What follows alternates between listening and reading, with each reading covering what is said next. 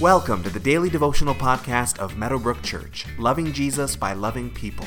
For more information about who we are, find us online at www.meadowbrook.ca.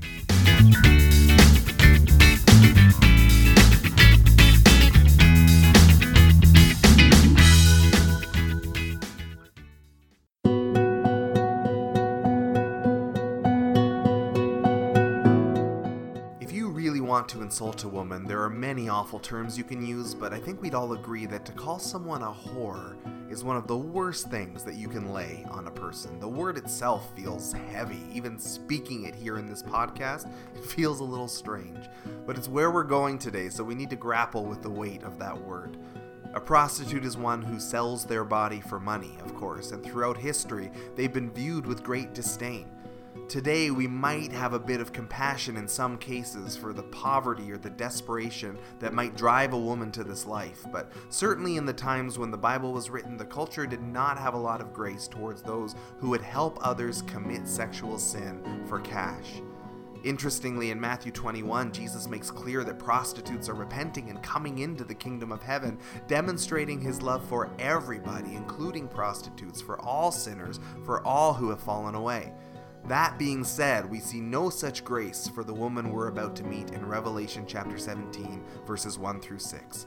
The Word of God says, "One of the 7 angels who had the 7 bowls came to me and said, 'Come, I will show you the punishment of the great prostitute who sits by many waters. With her the kings of the earth committed adultery, and the inhabitants of the earth were intoxicated with the wine of her adulteries.' Then the angel carried me away in the spirit into a wilderness. There I saw a woman sitting on a scarlet beast that was covered with blasphemous names and had 7 heads and 10 horns. The woman was dressed in purple and scarlet and was glittering with gold, precious stones, and pearls. She held a golden cup in her hand filled with abominable things and the filth of her adulteries. The name written on her forehead was a mystery: Babylon the Great, the mother of prostitutes and of the abominations of the earth. I saw that the woman was drunk with the blood of God's holy people, the blood of those who bore testimony to Jesus." So here, the infamous whore of Babylon makes her appearance. And, surprise, surprise, there are many different ways that we can interpret what she represents. Evangelicals have loved to picture her as the Roman Catholic Church, which they view as a false church that has gotten wealthy and has corrupted the world, which might sound a little bit like the woman in this passage. Some scholars view her as false religion in general, any philosophy or school of thought that takes away from Jesus. She might represent the world in general, the sinful fallen world with all of its temptations and lures, which has always persecuted and martyred God's people. But there's actually a much easier interpretation. It gets hinted at in today's verses and confirmed in later verses. This woman sits by many waters. She influences all the kings of the earth. She is wealthy and decadent and full of abomination. She is seated with the beast, who we've already discussed. She's called Babylon, which we have also already discussed. All signs in this passage point to the fact that this woman represents Rome, the Roman Empire, the great city. This is certainly how the original audience would have seen her. This is confirmed a few verses later in Revelation 17:18, where John tells us that this woman is the great city that rules over the earth. The symbolism is right there. Sometimes John graciously just tells us what it is.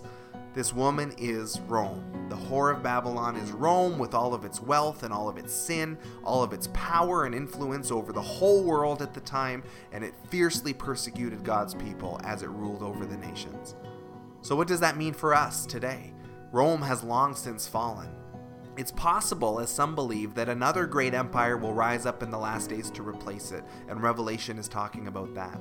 It might simply mean just the world, which at the time the book was written was Rome. Rome was basically the whole known world. So if this symbolizes the world for us with all of its wealth and temptation and anti-God agenda, it's possible that this is what we're facing, and it will rise up in greater and greater measure the closer we get to the end. Whatever it might mean, our job is to be aware that this power exists, to take our stand against it, and to be steadfast in our devotion to Jesus no matter what. Take some time today to reflect on this character, the mother of all prostitutes. What do you think she represents? Do more research if you want. Where do you land in your own interpretation of who she is? What does that landing mean for you? And how is it going to affect your own spiritual journey?